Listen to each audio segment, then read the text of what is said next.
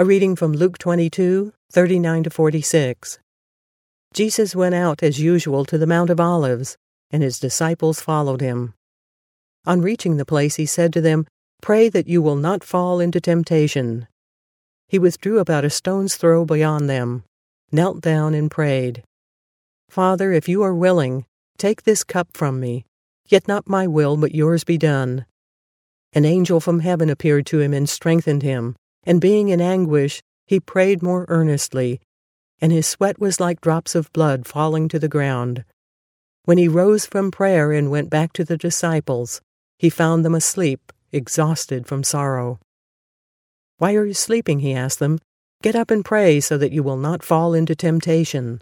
I have two observations about this, one that's kind of silly and one that hopefully is more serious or more profound. The silly one is this. So I was raised in an environment where I received a lot of what I call guilt trips.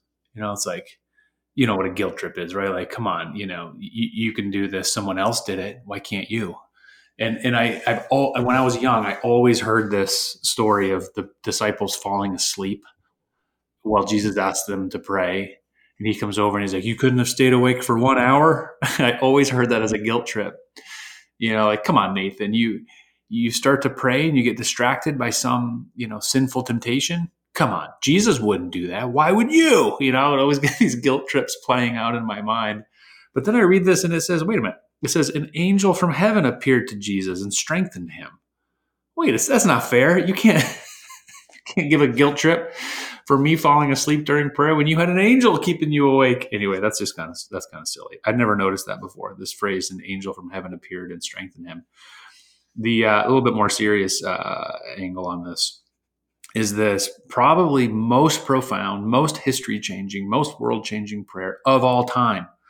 In the verse right before that, when Jesus says, "Yet not my will, but yours be done." And in that prayer, Jesus facing the agony and the terror and the violence of the cross made an honest plea. Could you take this cup from me? Do I have to really face this? Yet not my will, but yours. And that submission to the Father, which is what, fueled Jesus then to actually go take on that terrible death.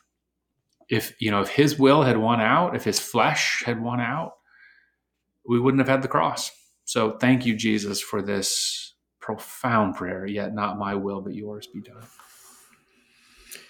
When the Passion of the Christ came out, and that was well over 10 years ago at this point, when that movie hit the market, it shocked everybody. Everybody that was kind of a movie person or a producer or Hollywood, kind of the centers of movie power.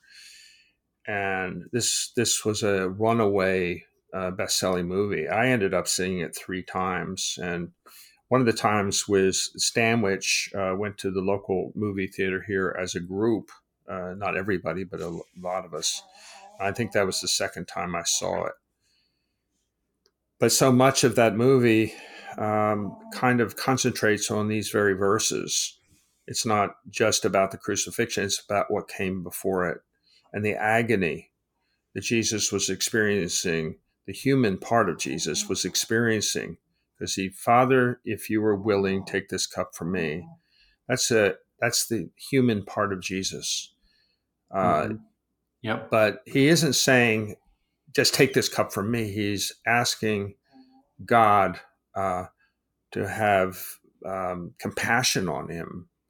But he knows at the same time, and this goes to what you were talking about, Nathan, that the God sending Jesus into the world on this mission of transformation had to be done in such a way as this.